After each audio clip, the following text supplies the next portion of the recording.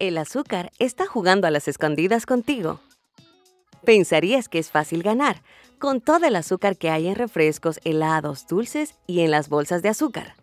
Las personas obtienen la mitad de los azúcares añadidos de esas bebidas y golosinas. Por eso podría parecer que el azúcar está a simple vista, pero la otra mitad se oculta en los lugares menos sospechosos. Por ejemplo, el ketchup, salsa de espagueti, leche de soja y mantequilla de maní. De hecho, encontrarás azúcares añadidos en 3/4 partes de los más de 600,000 artículos disponibles en las tiendas.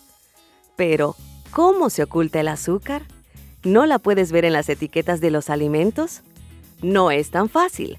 Al igual que a tu amigo Roberto le pueden decir Beto, Robbie, Rob, Betito o Robert, el azúcar añadido tiene muchos alias. Y no 5 o 6, sino 56. Tenemos jarabe de arroz integral, cebada malteada, azúcar moreno, azúcar de Florida, moscabado y, por supuesto, el jarabe de maíz de alta fructosa, a veces llamado azúcar de maíz. Incluso los apodos difíciles del azúcar tienen apodos. El extracto de uva o de manzana tienen los mismos efectos en el cuerpo que sus 55 gemelos azucarados.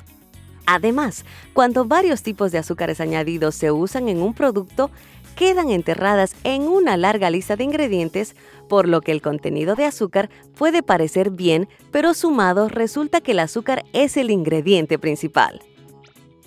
Actualmente, la FDA no sugiere un límite diario recomendado de azúcar.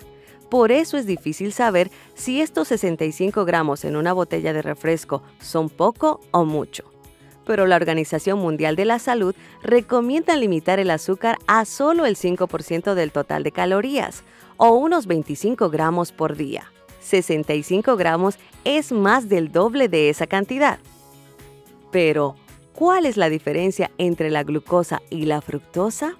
Ambos son hidratos de carbono, pero tienen estructuras diferentes y se comportan de manera muy diferente en nuestros cuerpos. La glucosa puede ser metabolizada por todos los órganos del cuerpo. La fructosa, por otra parte, se metaboliza principalmente en el hígado, y cuando el hígado se sobrecarga de fructosa, el exceso se metaboliza en grasa. Las frutas frescas contienen fructosa, pero es de origen natural y no provoca sobrecarga porque la fibra de la fruta ralentiza su absorción. El azúcar hace a las galletas fibrosas y a los dulces crujientes.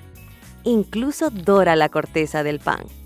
Es también un gran conservante, no se descompone ni evapora, y los alimentos que la tienen son fáciles de almacenar y enviar a grandes distancias y tienden a ser más baratos.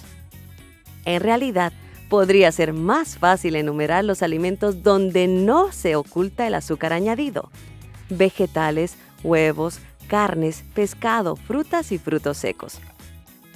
Elegir agua en vez de refresco, jugos y bebidas deportivas es una gran forma de evitar el azúcar añadido oculto. Por lo menos, trata de prestar atención a las etiquetas para mantener el consumo de azúcar en un nivel saludable. Porque en este juego de las escondidas, cada vez que no encuentras el azúcar añadido, ganas.